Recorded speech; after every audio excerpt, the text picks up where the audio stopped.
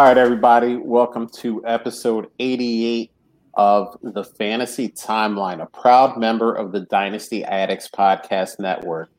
I'm Josh at Real Fantasy TL. I'm with my main man, Bill at Super Duperflex. Bill, it's been forever since me and you have actually done this. My power goes out, then you go fishing. It's like we haven't linked. It feels like forever. So, dude, I'm glad to be back on the YouTube with you.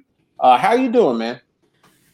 And I'm actually really happy to be able to sit down and chat with you guys tonight. I'm really looking forward to this. How's your week been going? Oh man, it's been crazy. We've had a ton of people taking vacation and stuff on my job, so that's been insane. And then home life is insane, and then it's good to sit in the refuge of the fantasy timeline compound here and just get ready to have some fun.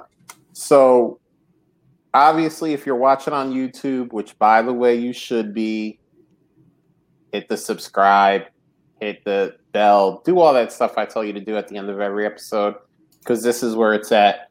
You'll see we have a very attractive man with us. We got at Clinic Cap. How you doing, man? I'm good. Same as you. Life is crazy. I'm in the process of moving, so we're at the in-laws right now while everything sits in a storage locker. As you know, if you've ever moved, moving's the worst. So try doing it to move into a storage locker and then out whenever the time comes. So beyond that, though, doing well. Trying to do more guest spots like this and hop around, talk with you guys. So I'm excited to be on, and I, took a look at the questions and tweets we have. So, I'm looking forward to digging into some of those. I love it. Actually saw you post a picture of the house. It looks awesome. Moving is like the best thing and the worst thing all at the same time. So I understand your pain. Moved around a lot as a kid, so I am well versed in the art of moving. So while I'm excited for the new chapter, I also I feel the pain. So yeah. So good. I appreciate you color coordinating your shirt to your room, though. That's nice. I know it gives a nice pink glow to my face too. It's like I have an Instagram filter on, Yeah. And these are the kind of guests we bring. We don't just bring the average Joe. We bring some people who will color coordinate their shirt to their room to give you guys the best possible experience.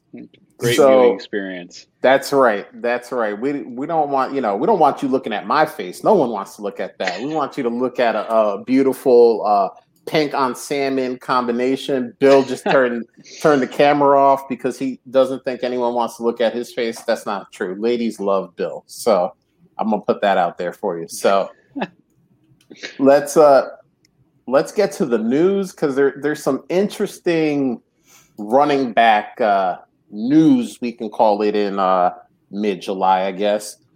The first one is Damian Harris, New England's surefire number one running back for 2021. Now, I want to preface this by saying this was from a beat reporter. This was not from Bill Belichick or a running backs coach or an offensive coordinator. Hell, it wasn't even from a defensive coordinator. So I want to put that out there, but I want to expand on this, because if it's true, if Damian Harris is legitimately the surefire number one running back, does it really mean anything? And I want to get your guys' opinion on this, because I've heard arguments for both sides. So I want to hear what you have to say. Kat, why don't you go first? Why don't you tell us what you're thinking about this?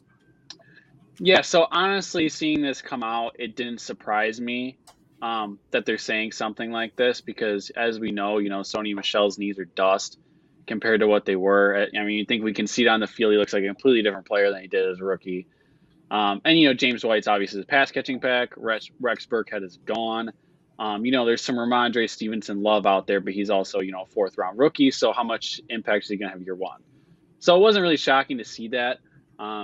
My take has been on it that Damian Harris has the potential to be a fantasy RB2, and RB2 meaning, top 24 fantasy running back. But the big disclaimer on that is when Mac Jones starts.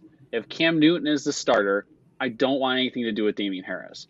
Because as we all know, even if Cam Newton's skills are diminished now from what they were, he's still going to vulture goal line touchdowns, as he has his entire career, as he did last year. And that leaves Damian Harris as the type of guy who, he could have a good game. He could have 95, 100 rushing yards, but he doesn't catch passes.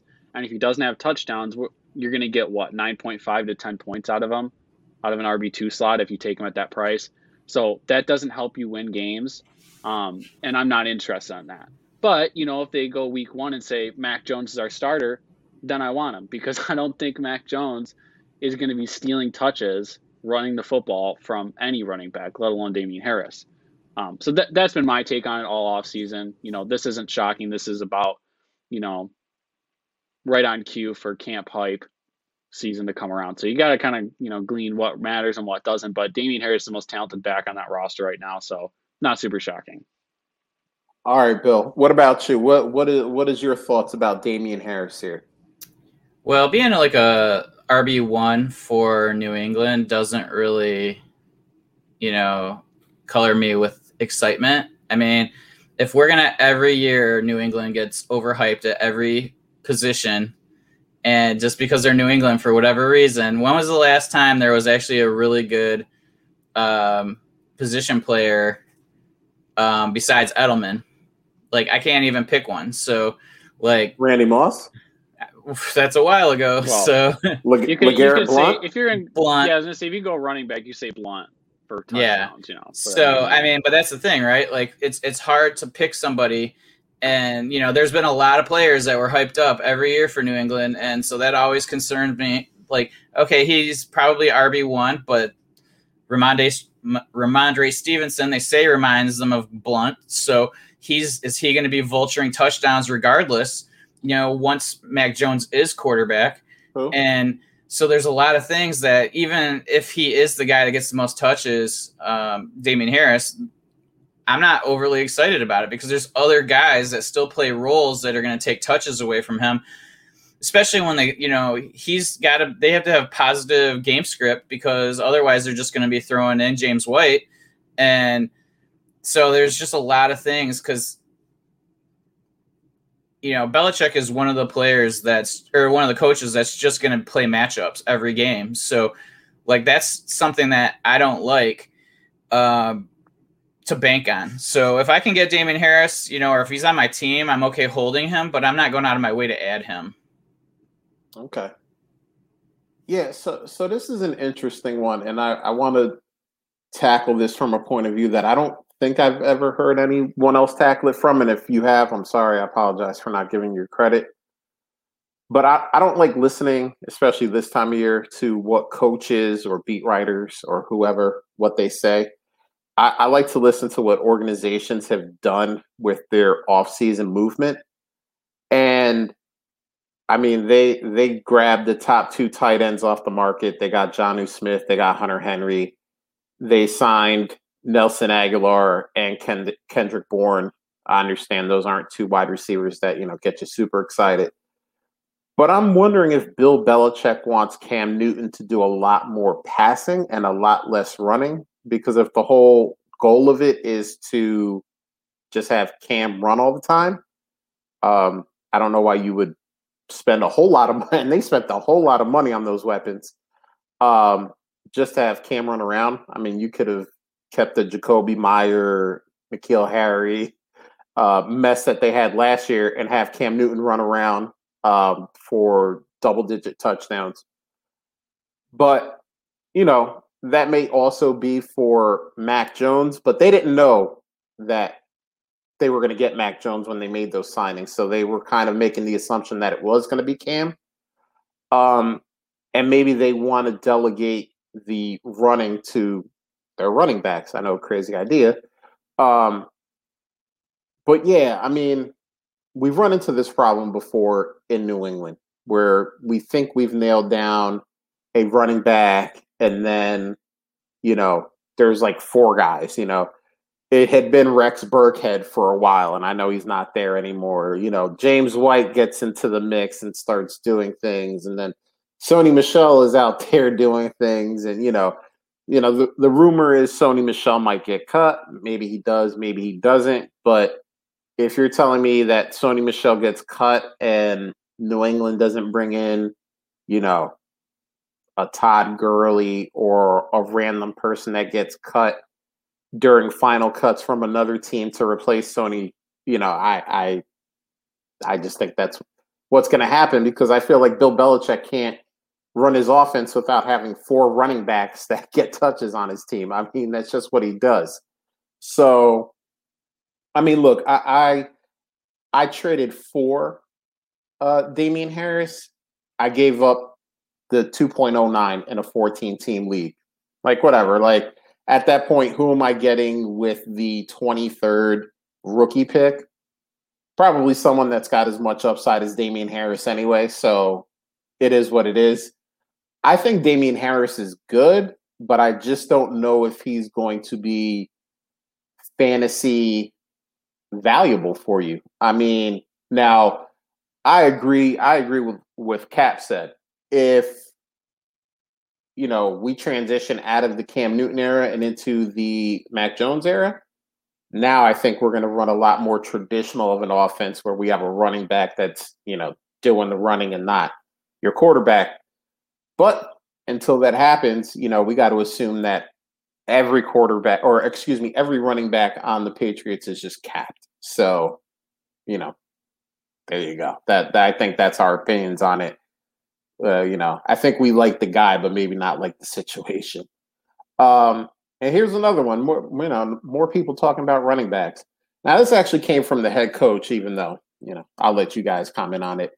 The head coach of the Bears, Matt Nagy, says he wants 20 carries a game for David Montgomery. So pencil him in, 340 carries for David Montgomery this year. And go, Bill. Does this change your opinion about David Montgomery one way or the other? No. I mean, I don't know I'm not really sure what their plans are for running back, but I don't think it really matters. I don't have a high expectations for David Montgomery. I think volume is the only thing that's enticing about him. So, they did sign Damian Williams. Damian Williams, yep. So who knows how much he's gonna, take. I can't imagine he's gonna get as many touches as he did at the end of last year. I think that's probably unlikely. And I have heard coach speak this time of year throwing out stupid numbers every year. I don't think 20 is stupid, but Miles Sanders. Go ahead. Who was it? Miles Sanders last year, when Deuce Staley said he was going to have 25 touches. Yeah. Crazy like that. Okay, so there we go. It happens all the time, and it's just something to give somebody something to write about. And everybody's digging for stories right now, asking questions, and I'm sure the question kind of went, "Hey, what do you think? What do you think about Montgomery? Would you like to get him up into the 20 touch game, 20 touches per game?" And the guy's like, "Well, of course I do, because that means that we're doing well." You know what I mean? As a coach, you're just going, "Yeah, I would love for him to get 20 touches, 20 carries a game, because that means that we're in the game and we're not having to pass the ball." And so, it doesn't really change my opinion 1%. I think this is Short Logic said the Pats RBs are a trap in the chat. I mean, this whole time of year with the media is a trap, in my opinion, unless you're hearing it from a bunch of different sources and it's not the exact same story that's getting reported. Then I start to listen. There's a lot of different sources talking about Elijah Moore. Well, that's something that I'm going to listen to. One story about 20 touches for Montgomery, which we're expecting him to get at least 15 anyway. I'm not really sure. It doesn't do too much for me. How about you, Cap? I was going to say the same thing. He had 16.5 carries a game last year. So it's not like 20 a game is some meteoric rise or some huge shift in their philosophy. And I think it's going to be harder because a lot of the, case in point argument for Montgomery last year is he was the only guy after Tariq Cohen went down to the ACL injury. And they've said Cohen looks stiff, which you should after an ACL. So I'm interested to see what that volume looks like. I also don't think the Bears are going to be the best team in the world. I don't think that's shocking news to anybody. And, Matt Nagy's also the same guy who wants Andy Dalton to start. So what he wants does not matter a whole lot to me, in all honesty. I take it with a cup of salt when I see anything. So for me, it doesn't change a lot. From a fantasy perspective, I've still thought Montgomery's a value at this point because I think there's a little bit of overcorrection going on because people are talking about, he had the perfect back half schedule, which he did. He's the only guy, which is, of course, true. But that doesn't mean he still can't be, a borderline RB1, high-end RB2 just because of that volume. I think he's a good player. He had a lot of hype coming in as a rookie. I remember that. And then people got burned last year. And then he was a huge value last year. And now people are saying, he's going to bust this year. So it flip-flops what people want to believe about David Montgomery. So I tend to think he's a good player on, a mediocre offense as I can see it. Unless Fields is starting, then, that changes the dynamic a lot for me.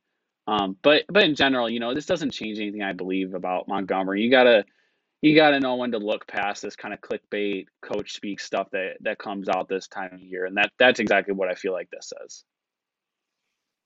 Yeah, so I want to touch on a thing that both of you guys said, actually. Bill, you brought up a good point because I think later on in that comment, he says that, he expects or he wants to be winning in every game. So that's why Montgomery would get 20 touches is because they're running down the clock and they're protecting leads and stuff like that.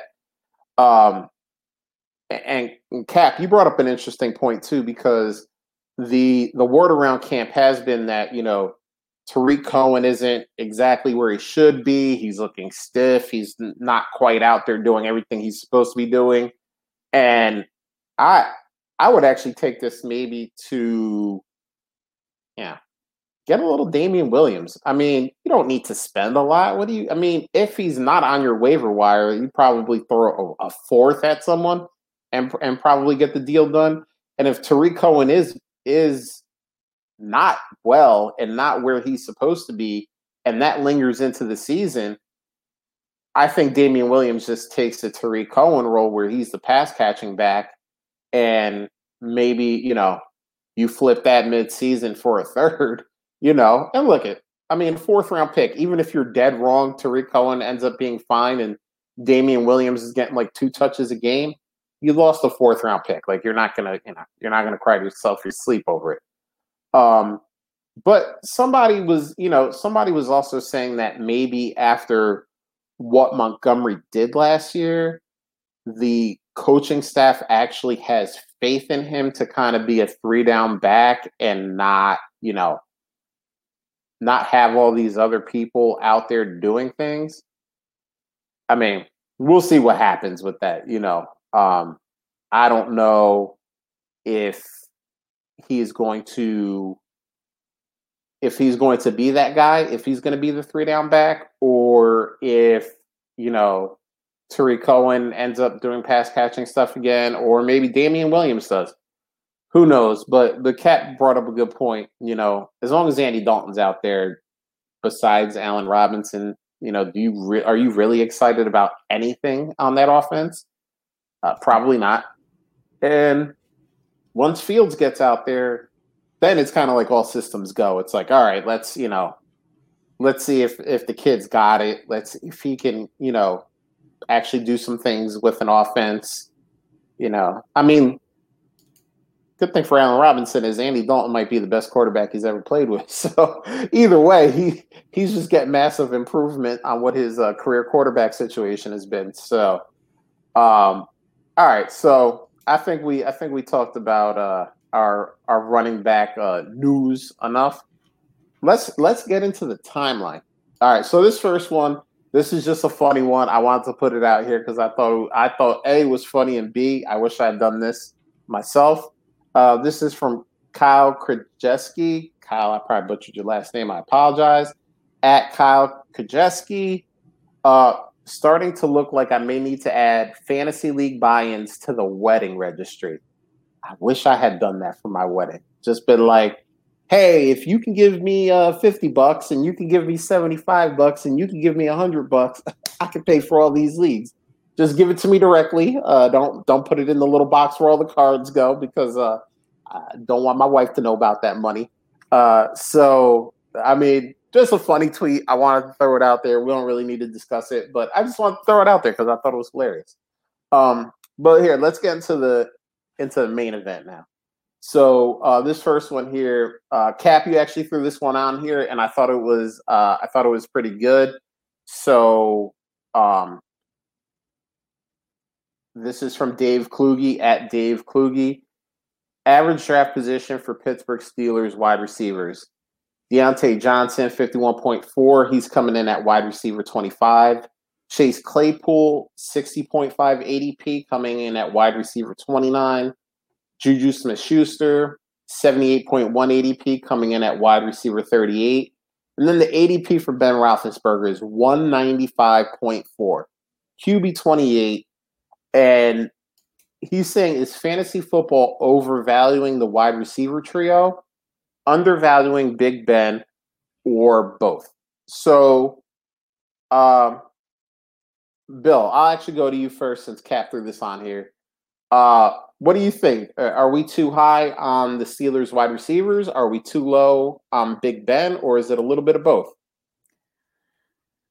So I think if we're anything, we're low on Ben, and I think, especially for like redraft, I think he's a guy that, I added him in SFB 11. I just think like he still scored 300 points last year, like in that scoring, which promotes high completion percentage, but like, he says his elbow was still jacked up last year. He was still, coming back from the surgery. We see that with pitchers that had had the same surgery. It usually takes them a year to get back.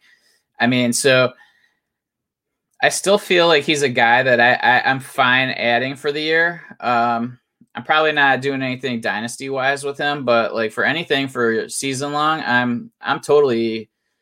I feel like he's being undervalued right now. And I think that, last year, people were a lot higher on him. I think the wide receivers are probably where they need to be, just because we don't know who's going to like separate themselves from the others.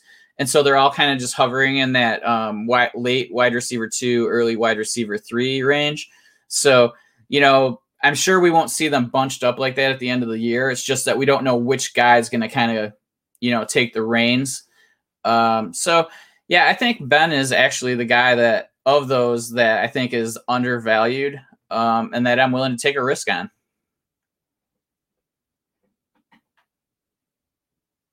I didn't unmute myself.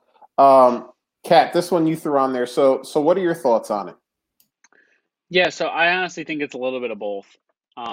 If everyone thinks that these wide receivers, according to the ADP, can be a wide receiver 2 and wide receiver 3 for fantasy, but you don't think Big Ben's even going to be a QB2, then something's off there in the ADP data, because he can't sustain 3 high level wide receivers and not be fantasy relevant. It's not going to happen. Last year he finished as a QB 18 in 4-point per passing touchdown league. So, and if his elbow really was messed up, whatever you want to believe on that, you should expect him to finish at least around there or a little bit higher. So that ADP is skewed just from that perspective. In terms of the wide receivers, I think that they are a little overvalued. I think part of it comes in terms of scoring format. So like somebody like Deontay Johnson, if it's a full PPR, I want him over Claypool all day long, because every time he's in the lineup with Roethlisberger, he just gets peppered with targets.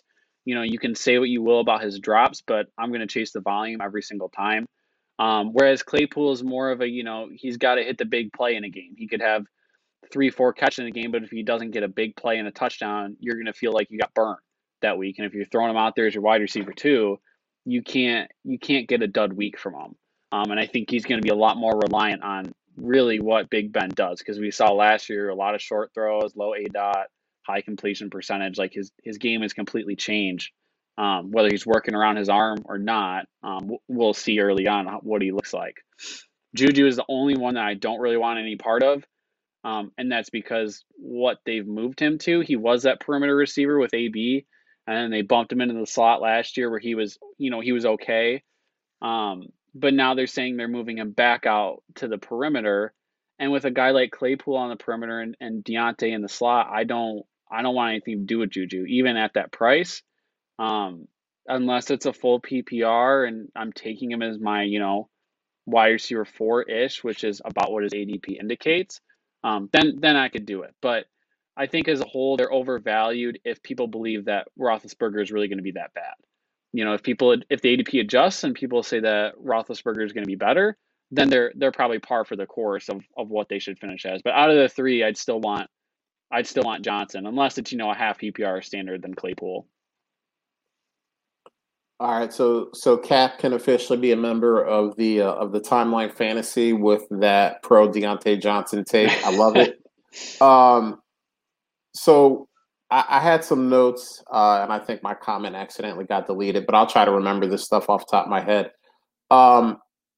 Big Ben was tied for 29th in yards per attempt. I think it was 6.5 yards per attempt. That's not good. He was averaging about 253 yards per game. That was 15th in the league, right around the middle of the pack. That's not good.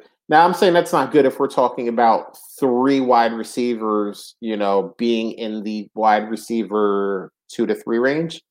I don't think that's a sustainable way to go. Now, Bill made a point, Big Ben was saying that his arm was still, not at 100%. So maybe this year it is at 100%. He starts airing it out a little bit more. Those yardage numbers, start creeping closer to 300 than 200. But he's also a year older, so we got to take that into effect. And, I'm not talking about he's going from, 24 to 25. He's going from, I think, 37 to 38. So, we all look at Tom Brady and think every quarterback can do it, but Tom Brady is a very special case. But look, I'm with you, Cap. I think if I, gun to my head, I have to take one of these receivers. I'm going with Deontay, and it's because we see out there when it's Big Ben and Deontay, he's gonna get it. He's gonna get a ton of receptions. He's gonna get a ton of targets thrown his way. And even when Mike Tomlin gets mad at him, that doesn't bother Big Ben. Big Ben is still gonna throw it his way. He doesn't care if he drops it, doesn't drop it, throws it in the air. He doesn't care. He's gonna go Deontay's way. Chase Claypool is very much a boomer bust guy. I think he had 11 touchdowns last year, and I believe maybe 4 of them were rushing touchdowns. If you plan on that happening again, sure, I guess you can put, Chase Claypool in that, low end wide receiver 2, high end wide receiver 3. But as we all know, touchdowns, not a sticky stat. So, he could have 11 again. He could have 5. And if he has 5, he's definitely not going to be in that 2-ish area. So, yeah, I think Big Ben is, maybe he's a little bit underrated, but I don't think that he's so underrated that we can bump up the wide receivers. So I think actually we're a little too high on these wide receivers, maybe a little too low on Big Ben. But the only person I would want to put my money on out of those 4 guys would be Deontay. Cool. So let's move on to the next one here. Garrett Vina at FF Goldmine. He said, a decision I've been struggling with in best ball drafts. Who do you like more this year? Matthew Stafford or Ryan Tannehill? I feel like these 2 guys that have got a lot of hype. We've been, talking about these guys, additions, movement, the whole 9. So, Cap, why don't you start us off? In a best ball, are you going with Matt Stafford or are you going with Ryan Tannehill? So part of my answer is going to be because of the majority responded Matthew Stafford. And I honestly think that's a mistake. I get it. I've been a Lions fan my whole life. I watched Matthew Stafford play for 10-ish years, and I know what the dude is. He can obviously throw 5,000 yards. He can throw 40 times a game. He can throw 40 touchdowns. Like, that's in his skill set. But people have to remember that he did that on Detroit Lions teams ranking last in the league in defense and last in the league in a run game. So what else are you going to do but throw 40 times a game? I think people have this misconception about Stafford that he's just going to throw 40 times every single game regardless. And I don't think that's going to be the case with the Rams. Obviously you can say he has a better supporting cast with Cooper Kupp, Robert Woods and whatnot, but it's not like he had scrubs for wide receivers most of his years in Detroit.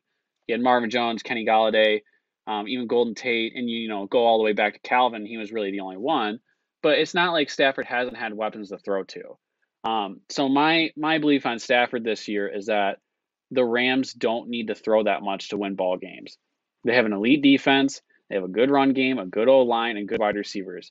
There is a range of outcomes out there where they jump ahead to leads and Stafford shifts into game manager mode, where he just has to not make mistakes. They rely heavily on play action, and that's their MO. I think people automatically build this narrative that, wait till Sean McVay gets his hands on him. It's like, yeah, when he gets his hands on him, he's going to play to his strengths, but he's not going to, I don't think that team's going to have to play from behind like people believe. So for me, I always look at the defenses first. If I'm looking for some kind of boom game, like in terms of best ball, you want those peaks.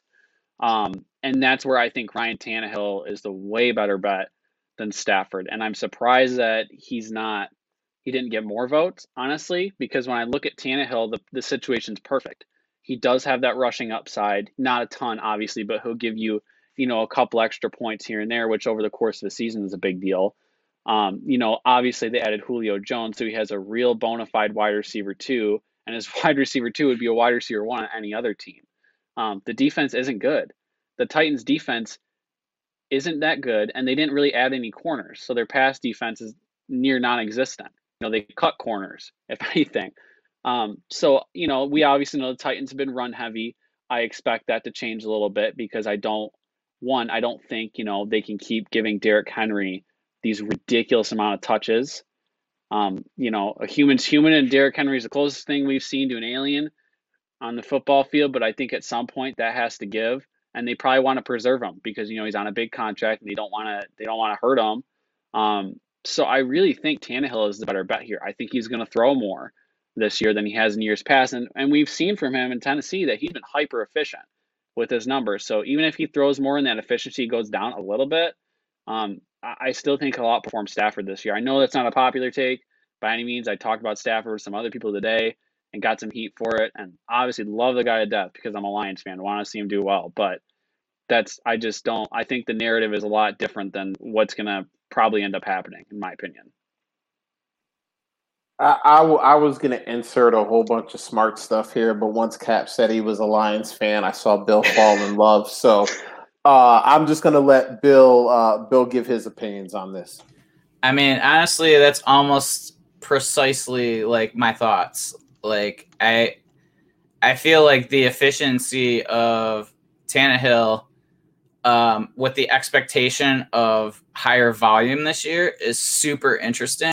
And I agree. I mean, you're going to see Stafford make throws this year, and LA Rams fans are going to be like, this guy's incredible. They have no idea what they're in store for, that they haven't seen, they've not seen these throws being made with Goff there. So he's going to be great for their team, but I'm not necessarily sold that he's going to be, this top 8 QB this year. And I think he's going to be a lot more consistent than he is these boom and bust weeks. So he can win them games, but I don't think he's going to have to a lot. So I think, he was a great ad for them, but I think Tanny is just so much more interesting to me. And he's definitely the guy that actually is an answer later on for us, for me. And so, yeah, I agree. And very happy to hear that Cap's a Lions fan. I've been a miserable Lions fan for way too long. Had season tickets for the 0-16 year, so here's my badge of honor right there. And I gave up my season tickets next year. Did you bust out the paper bag? No, I don't do that, but I bitched a lot. Yeah, I can see why. So I want to throw Lindsay Kennedy up there. Can't wait. She's a Rams fan, so she's excited about, the upgrade to Matthew Stafford. And this comment didn't get a read, so I can actually give you the numbers correctly here. I went on Underdog's ADP since they're one of the biggest kind of best ball sites out there right now. And it's actually pretty close. So Stafford comes in with an ADP of 105.1. Tannehill a little bit before him at 102.4. So they're pretty much within 3 picks. So people are kind of taking these quarterbacks back to back pretty much. I agree with Ryan Tannehill. I think Ryan Tannehill is the pick. I actually, this is where I disagree a little bit. I think Matt Stafford is going to have more boom games because I think there are going to be games. I understand the LA Rams defense is legit. I mean, they pretty much have all pro players at every position. But I think, they actually play in a pretty good offensive division with Arizona, with Seattle.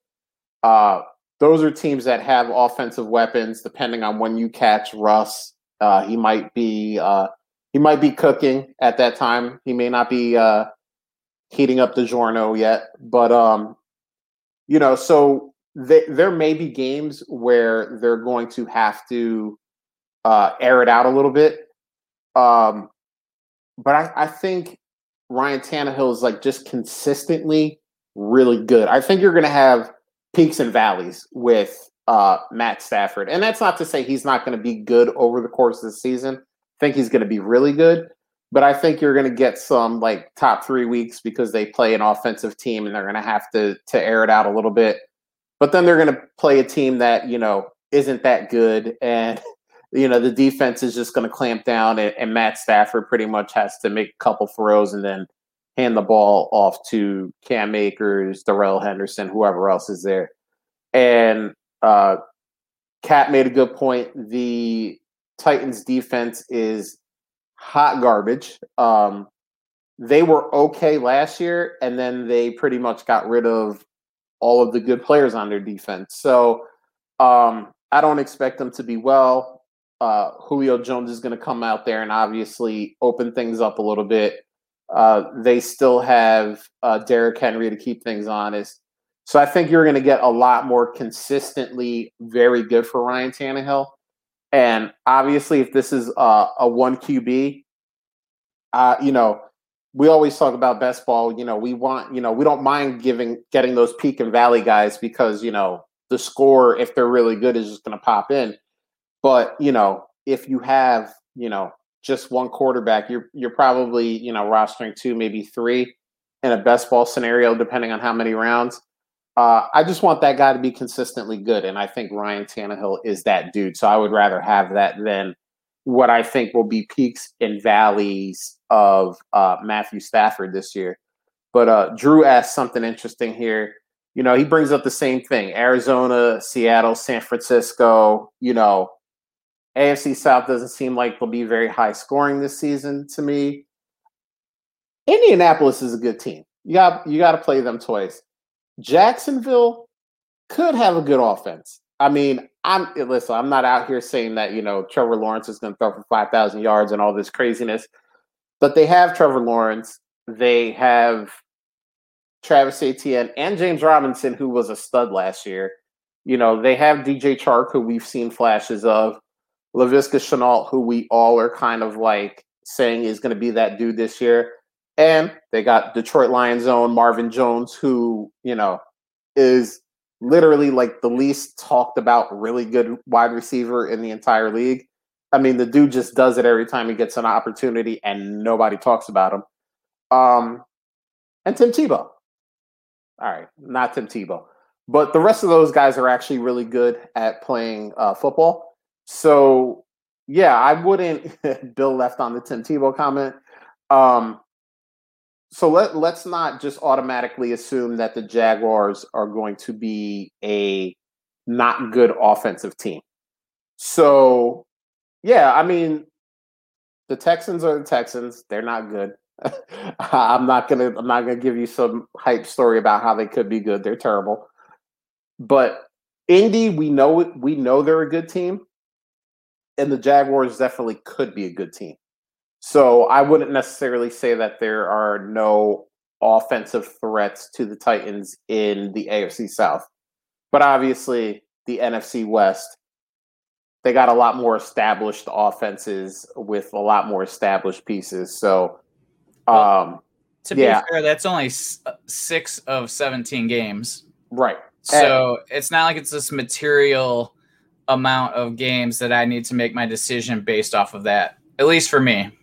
Yeah, and I agree, and I don't know the rest of their schedule, so I don't. I mean, I could have looked it up, but and it doesn't really matter because anything you get based off of last year is totally like defense is completely like not sticky year to year. So agreed. But I mean, I think we could look at offenses and kind of predict maybe some firefights. Maybe, like we're kind of looking at the offenses in the NFC West and predicting that there could be some shootouts just based on what we've seen from the offenses and potential, for pieces that they've added. But yeah, I mean, and this is just me personally, I could be dead wrong. I think Matt Stafford is going to have a lot more highs and lows than Ryan Tannehill, who I think is just going to be like consistently like top 8 quarterback every week. And I'll be honest, I will not check back to see who's right for this one. Hey, listen, neither will I. I hardly play any best ball. Listen. How about you, Cap? Do you play any? I do. Not as much as I probably should. I'm not a degenerate yet with 50 best ball leagues at $5 entries a pop. But I do play it just so I can talk about it, basically. But, I think if you're talking divisional, like the NFC West, there's also, there's a possibility out there that the 49ers, you can kind of throw out those games depending on what happens because, if Jimmy G's a starter, what will the offense look like? And when Lance starts, we have no idea what that offense is going to look like. It could become really run heavy. It could be an RPO type of offense. Like you have no clue what's going to happen when that happens. So, you can toss those 2 games because they're uncertain. And with the Seahawks, I really believe that they're going to try and get more back towards the run game because Pete Carroll fired their offensive coordinator over it, that they want to be more run heavy. So I think, it'll be more Chris Carson, Russell Cook less. They'll try to clock control the game. And the only one I could see the shootouts with is Arizona because obviously we know they're going to throw it. They have a fast pace of play. I think it's the fastest in the league in terms of plays that they get off. And, obviously DeAndre Hopkins and, whatever you want to say about the ghost of AJ Green there now, I'm more interested in Rondale Moore, but I think they're going to be exposed in offense. So I think it's a lot closer than people think it is in terms of competition and potential shootouts in those divisions. Well, and I think too, we talk about the offenses in that division, but San Francisco, if they're healthy, really good defense. Arizona bolstered their defense. They signed J.J. Watt. They went with a first-round pick on defense. I think they actually went heavy defense in the draft, if I remember correctly. Seattle's kind of always decent on defense. They may not be the Legion of Boom, but they're usually decent. So, I also think we have to look at these teams like, yes, they all have offensive firepower and they could definitely be shootouts, but if those defenses show up to play in division games, these could also be lower scoring affairs. And, especially against a team like San Francisco, if they're healthy, I mean, their defense is lights out. So, I mean, we could be talking about, kind of a 14-10 defensive classic, if both sides are healthy. Bill has refreshed his drink. We're excited. I want to throw this one up here though because it made me laugh. I just have to find it here. Maybe it got taken down. Oh no, here it is. Perfect. Cousins versus Goff, Dalton, and Love. Shootout written all over that division. First of all, Andy Dalton starting like 3 weeks, so we'll calm that down. And Aaron Rodgers is going to be starting for the Pack, so we can calm that down too. So go ahead, Cap. You had something to say about it. That's funny. No, I mean that NFC North is not as good as people make it out to be. I think shootouts just Dan Campbell. I don't think he's much of a shootout man. You wouldn't want to see him in a saloon for a shootout, but I don't think he's going to try and throw the ball 50 times a game with Jared Goff. So I think short logic is spot on with that one. Dan Campbell is serving Jared Goff kneecaps, so he knows what they taste like when he gets out onto the field. So it's a PED. Yeah, we got that going, and then Drew out here saying Trey Sermon for 1,300 all-purpose yards, running the clock out. I'd love it. Yeah, Trey Sermon couldn't get to 1,300 yards if his life depended on it. So I don't care if he's running the clock out or if he's running from the authorities. He ain't running for 1,300 yards. Okay. I like Cap more and more, man. This is awesome. I don't know. I think does he mean 1,300 rushing yards or 1,300 all-purpose yards? All-purpose. If it's all-purpose, I think that's high, but I think he does get 1,000 all-purpose yards this season. All honesty, like Trey Sermon's been a guy that I've been talking about a lot. I think that whether you like him or not, they traded up to get him, and even if he is the committee, because everyone says the Shanahan committee, right? I've heard it before. But everyone's a committee back in the NFL nowadays. You can count on one hand how many backs aren't a committee and get the vast majority of their workload. So you want to take the most talented guys in that committee. And we've seen, journeyman Raheem Mostert, as fast as he is, the dude can't stay healthy. So everyone loves Raheem Mostert, and it happened this time last year too. But if he can't stay healthy and that committee is valuable, I think I don't have Trey Sermon projected for 1,300 yards, obviously, but I think he's going to be a lot more useful than people think he is right away. I mean, I think you don't have to be an all-star running back to put up numbers in that system. Your grandma could walk into that system and probably put up 500 rushing yards with Shanahan. Like, that's just how it is. And so we'll give you a little bit of the quick background on why Drew said that. So I made the comment that people taking Trey Sermon in the first round of their rookie drafts they're making a mistake. Because that's silly. That's silly. Okay. Bill made mention that he thought that maybe Trey Sermon could get to 1,300 yards. I said, this is Balderdash. Are we going to do this every episode? Hey, Drew brought it up, so you can blame Drew on this one. I wasn't even going to. I just joked because he said that. I said, now watch him get 1,300 yards. And I believe my response is, I will bet anything that never happens. It's in the range of outcomes. Yeah, I wouldn't take that bet in that backfield. If everyone else goes down, now. If everyone else goes down, Jeff Wilson already went down and he was just getting out of a chair. It's the 49ers. They lose guys left and right in that backfield. If Raheem Mostert went down tomorrow, do you know how much Trey Sermon's ADP would shoot through the roof? Yeah, you can be crazy. And even if he's the only dude in town, which he won't be because we know Mike Shanahan, Raheem Mostert goes down, he's signing 4 running backs off the street just to compensate for Mostert because that's what he does. Mm-hmm. He's never getting 1,300 yards.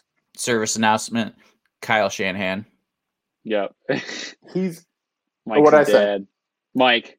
Did I say Mike? Oh man. Oh man, that's a violation. Throwback. Yeah, you can get me on that. Wow. That's I guess I had my old man hat on that one. But I mean that's what they do. I mean, Mostert goes down, they'll probably end up signing Le'Veon Bell and Todd Gurley. I mean, that's just what they do. Good, I have both of them on a roster still. Good for you. I love you not giving up the hope. And Trey Sermon still ain't getting to 1,300 yards. They you know why they call him Trey Sermon? Because it's going to be about 300 yards for him. That's why they call him Trey. Oh. But we'll see. No, honestly, I slam on Trey Sermon because Bill and I have this thing going, and it's all in good fun. Honestly, yeah. I think Trey Sermon will be okay, but it's not going to be his rookie year. Even if guys go down, and let's face it, we know guys go down in San Francisco. I mean, it's not just running backs; it's the defensive, offense. Everybody goes down. That sniper is going to get Trey Sermon too. I mean, let's face it. The sniper goes off and he gets everybody. I mean, Jimmy Garoppolo couldn't get out of the way. Nobody on defense could get out of the way last year. George Kittle, he went down. Yeah, I mean, I sure hope not. Listen, I'm sure Trey Sermon will carve out a good career for himself, make a lot more money than I'll ever see in my lifetime. But 1,300 yards, yeah, I'm not doing that, and I'm cool with the wager that we made. So, and hey, if I'm wrong, I get to wear a very form-fitting women's tee on the show. So I think that's more of a punishment for you guys than me. But hey, that's what Bill chose. So that is not what I chose. That's what Bill chose. So here you go. I don't know if you'll be able to see this in the comments, but Steve with the little bikini action there. It ain't gonna be one of those. I don't want to lose all listenership, but it'll be fun. I think we should do like a tracker every week.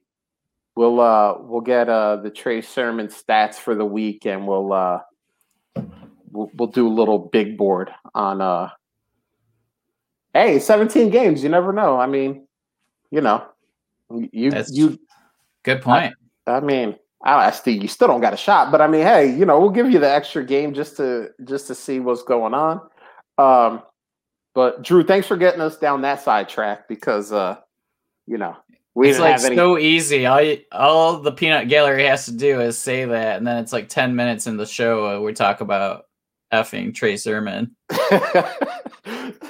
Bill hates himself for even backing Trey Sermon at any point in time, just because now it seems like our listeners just come up with it every week. Trey Sermon somehow comes up even when we're not even remotely talking about Trey Sermon. So like including like my eliminators and SFB, I have Trey Sermon in one of 25 leagues, and you make it sound like I'm like the Trey Sermon lover. And I know that there's people in the peanut gallery here that have many more shares of him than I.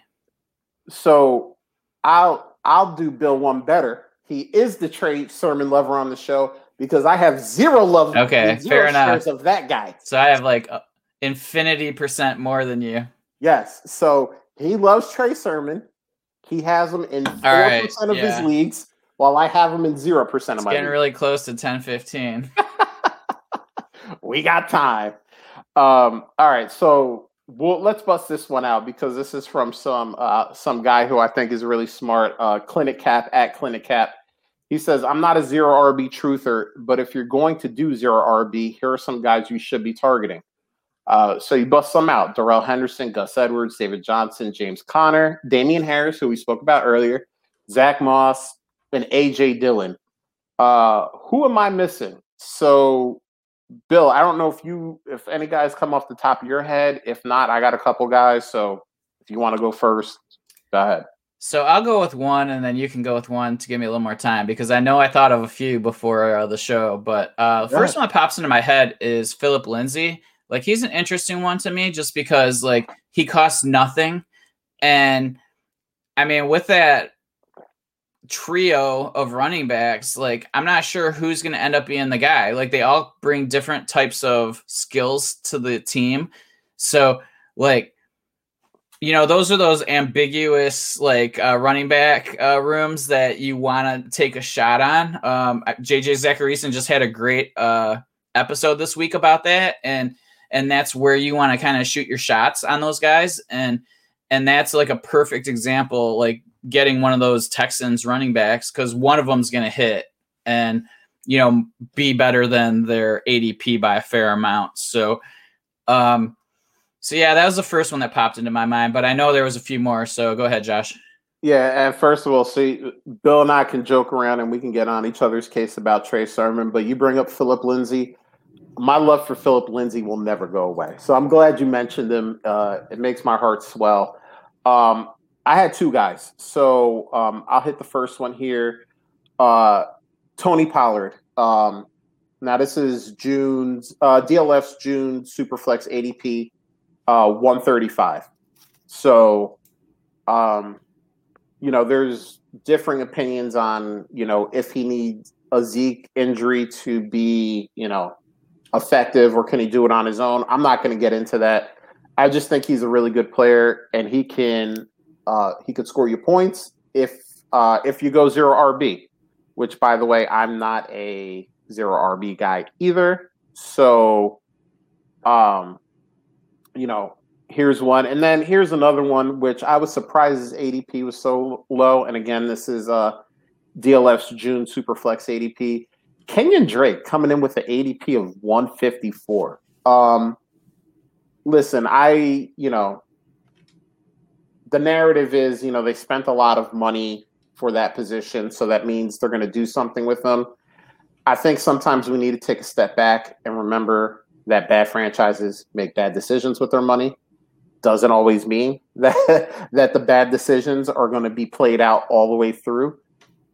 But there is a scenario, we were talking about, range of outcomes. There is a scenario where this is like a 50-50 timeshare or a 55-45 timeshare with Josh Jacobs. And in that case, as a 0 RB target, I mean, Kenyon Drake, he can catch the ball. He can run a little bit.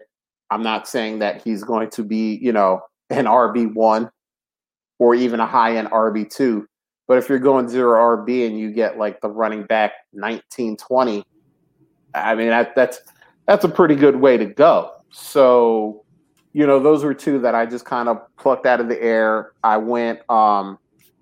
kind of went anything over 100 just to see what could be out there. Bill, I don't know if there was another one that you saw. It kind of goes along with, same thing. It's just another room where you're not really sure who the RB1 is. And it was Devin Singletary.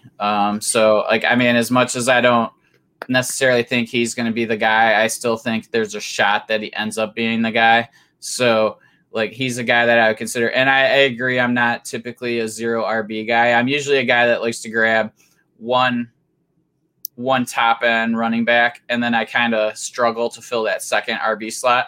I like to, I don't want to feel comfortable. So I always try to make it hard on myself for that second running back position. But I like to fill the other positions, like QB and tight end, especially with Superflex that, but yeah, those are the two guys that did pop into my head earlier.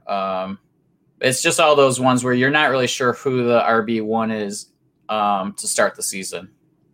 Yeah, and I love both your selections. Who knows what's going to happen in Buffalo? The only thing we do know about that running back room is it's not going to be Matt Breida. Besides that, we don't really have any idea. So I want to throw this one up there because it made me laugh. Short logic: who gets more yards this year, Philip Lindsay or Trey Sermon? We'll go around the room. Just say the name. Bill, who's it going to be? Oh, I'm going Trey Sermon. Cap, who's it going to be? It's Trey Sermon. Listen, you can get me to say a lot of disrespectful things about Trey Sermon, but that's not going to be one of them. I'll go Trey Sermon on that one. And here's another one from Samuel Jacobowitz. Sorry if I messed up your last name. Traded Montgomery for Andrews because I really needed a tight end and had 3 amazing running backs. What do you think? There's a lot I don't know about this. Like, is this dynasty? Is this redraft? Is there a premium on the tight end? 3 running backs isn't a lot, in my opinion. We see running backs go down all the time. They They do. It's just the nature of the beast. They probably get injured percentage wise more than any other position. So yeah, is it a good trade? Yeah, I think value wise, I mean, I think it's a good trade. But if this is a just regular, no tight end premium, and maybe you have a guy like, I'm trying to think of a guy that maybe, Logan Thomas or Tanyan that maybe you're not excited about this year, but could still be good. Maybe you didn't need to make the deal. But, on its face, I would want Andrews all day. So what about you guys? Yeah, I would do that trade. I mean, if I would rather balance my team a bit, like if you don't really have a tight end and you're happy with that. And I'm not super high on Montgomery long term personally. Like I'm okay moving him. Like I just don't think he'll ever be a high end guy. So like, can I move him for something that's going to help me elsewhere? And he's not like necessarily that much better than my next option. Yeah, I'm willing to do that to kind of balance my team a bit. And I'm not too worried. Everybody's going to be dealing with running back issues. And that's why I don't mind having one suspect running back in my starting lineup, just because if somebody gets hurt, it's easier to replace somebody like that. And so, yeah, I'm okay with that trade for sure. What about you, Kat? I was going to say it does depend a bit on scoring format, Dynasty, if it's a premium, like you said. But, generally it's a lot harder to get an elite tight end than it is to get a running back, not necessarily an elite one, but one that can give you RB1 production or even RB2. So the way I look at it is the value proposition between those two positions. You're going to have a lot harder time getting a tight end who's the focal point of an offense. I know the Ravens added a lot of, passing numbers, Rashad Bateman, they signed Sammy Watkins, but Mark Andrews is probably going to still be Lamar Jackson's first and favorite read. And if I'm targeting any kind of fancy tight end, I want that tight end if they're going to be the first read in the offense. Beyond that, their rushing attack, they're obviously run heavy, but I'm saying from the passing aspect, he's probably going to be the most popular weapon there. I've been an advocate that he's their wide receiver one, and it's not any of these other guys. And we've seen that for a couple of seasons now. So I'm fine with it just because that position is so much harder to find at elite production level. Like I said, it does matter, but, I would pull the trigger on this. I traded away Montgomery in a Dynasty League today, actually. Trade him for Chase Claypool on a third because I'm always the believer that, you want the young wide receivers long-term in Dynasty. And I think Claypool's that type of prospect profile. Don't want to get on a sidetrack with that, but just trying to say that, I'm okay with moving Montgomery after the season. You're likely selling him at peak value, in my opinion. Yeah, and one point that you brought up that's really good on our way out on this subject is that, they did bring in Sammy Watkins. They did draft Rashad Bateman. They also drafted Tylan Wallace in the 4th. So if this is kind of a swing to become more of a pass-happy team,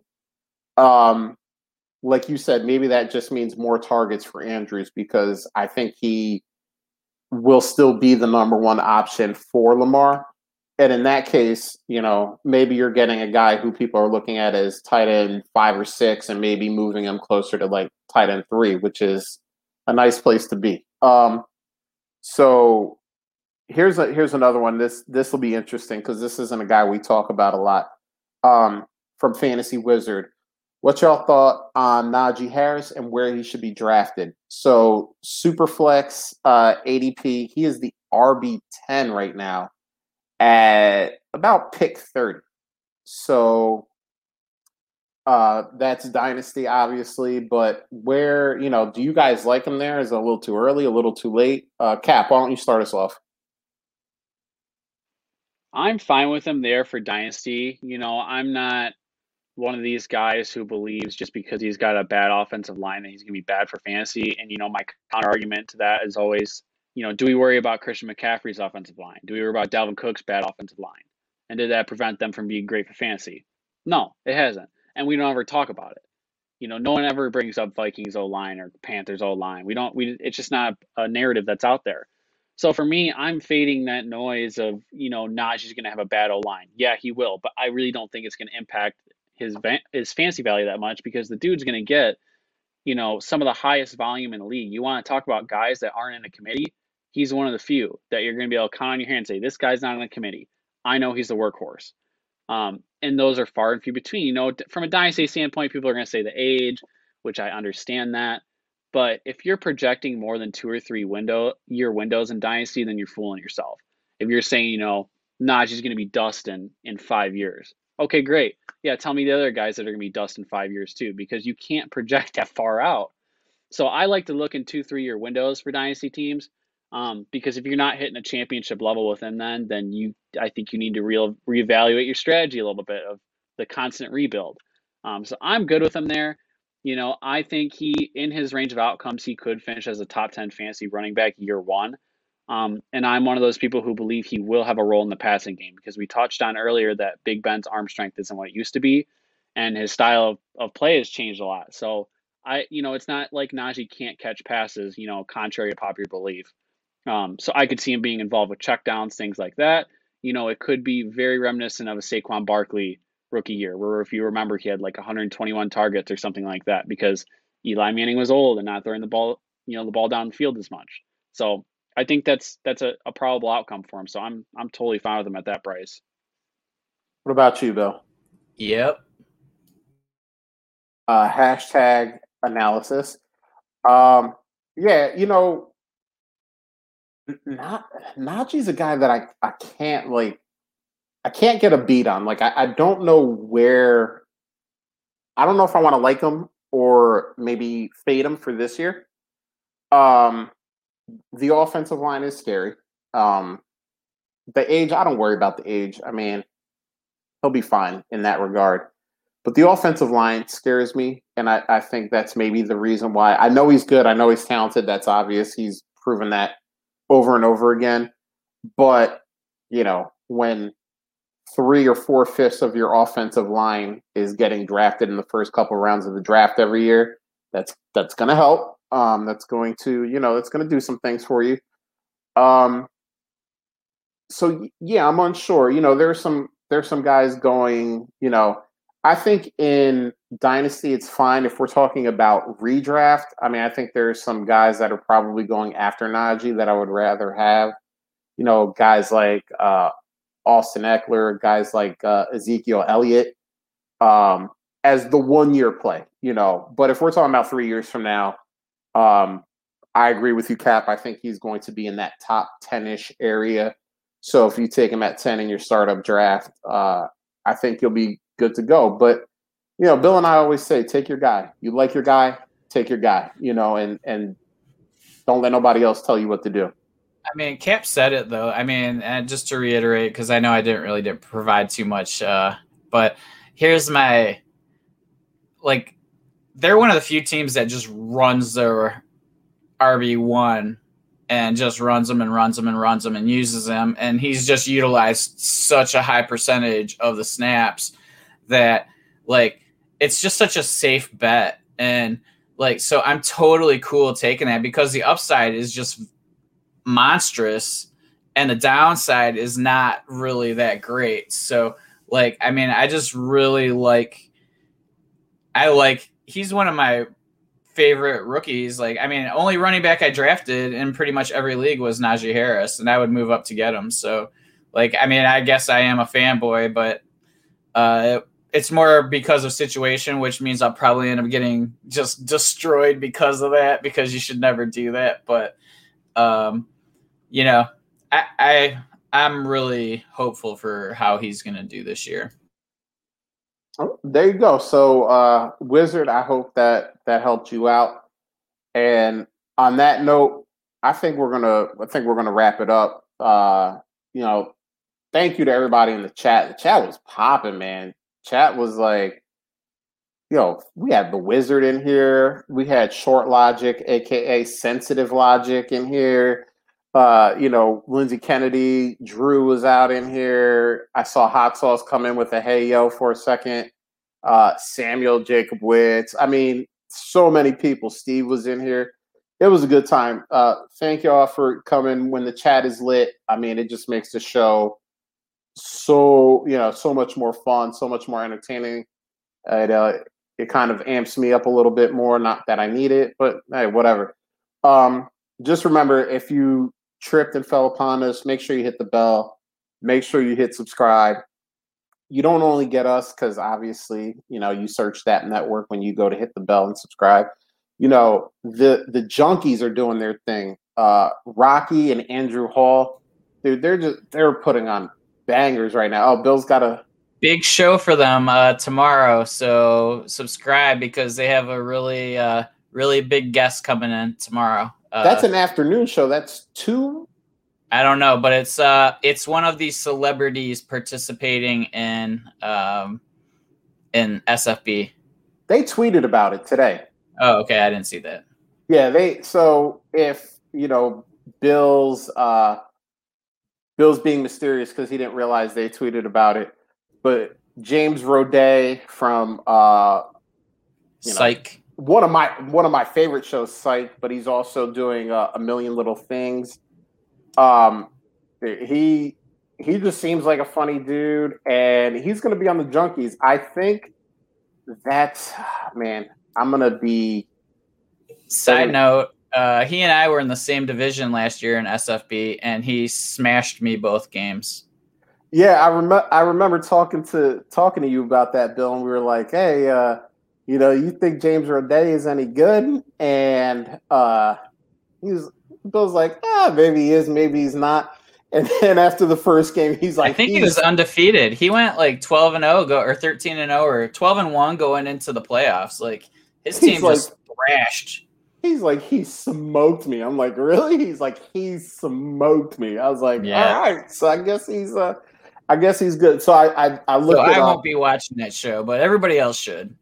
I looked it up, and did they put the right date? Maybe they did, because they put 7/16.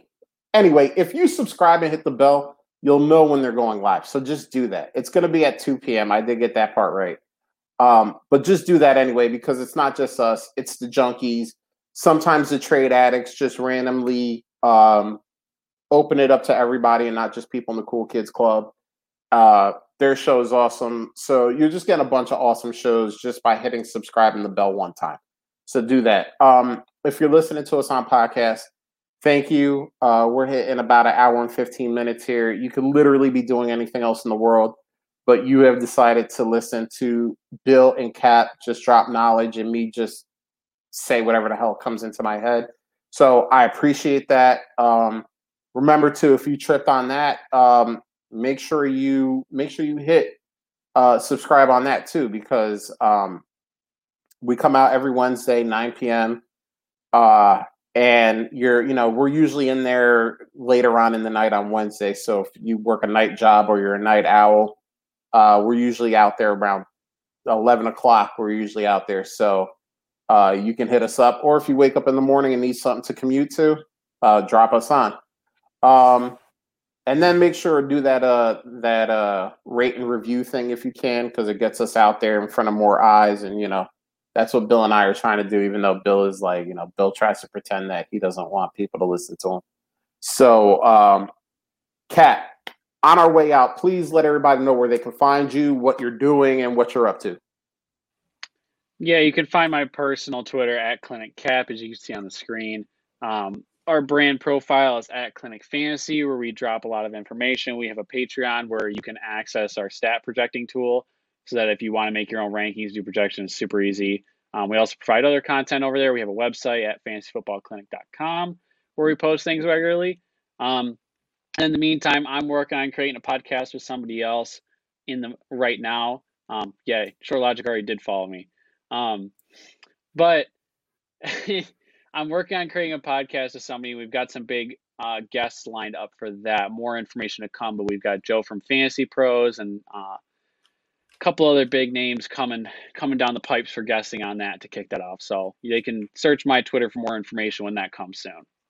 And listen, Short Logic already did it. Make sure you're following Cat, because honestly, I've been following him for a little bit, and it's just straight knowledge. Like this is somebody who knows what he's talking about. This is somebody that's going to make you better at this fantasy thing. And I mean, at the end of the day, that's what we're all trying to do. So, and you're supporting a Lions fan. I mean, that alone, geez, you gotta feel bad for the guy. If for no other reason, just have some empathy or sympathy that I've suffered as a Lions fan, even if it's not for the fantasy knowledge. Oh, okay. Even if it's a pity follow, just do it. Yeah. Okay. Okay. We don't want. Hey, they're all the same. We don't want to turn people off here. We're trying to get people to listen. Don't worry. I don't talk about the Lions that much. It's all good. As short follow, he's a Vikings fan, so now he unfollowed. See, this is why we don't talk about the Lions. Damn it. So gotta earn it back. On that note, now that we got someone to unfollow Cap, Bill, let's just get out of here. All right. Late.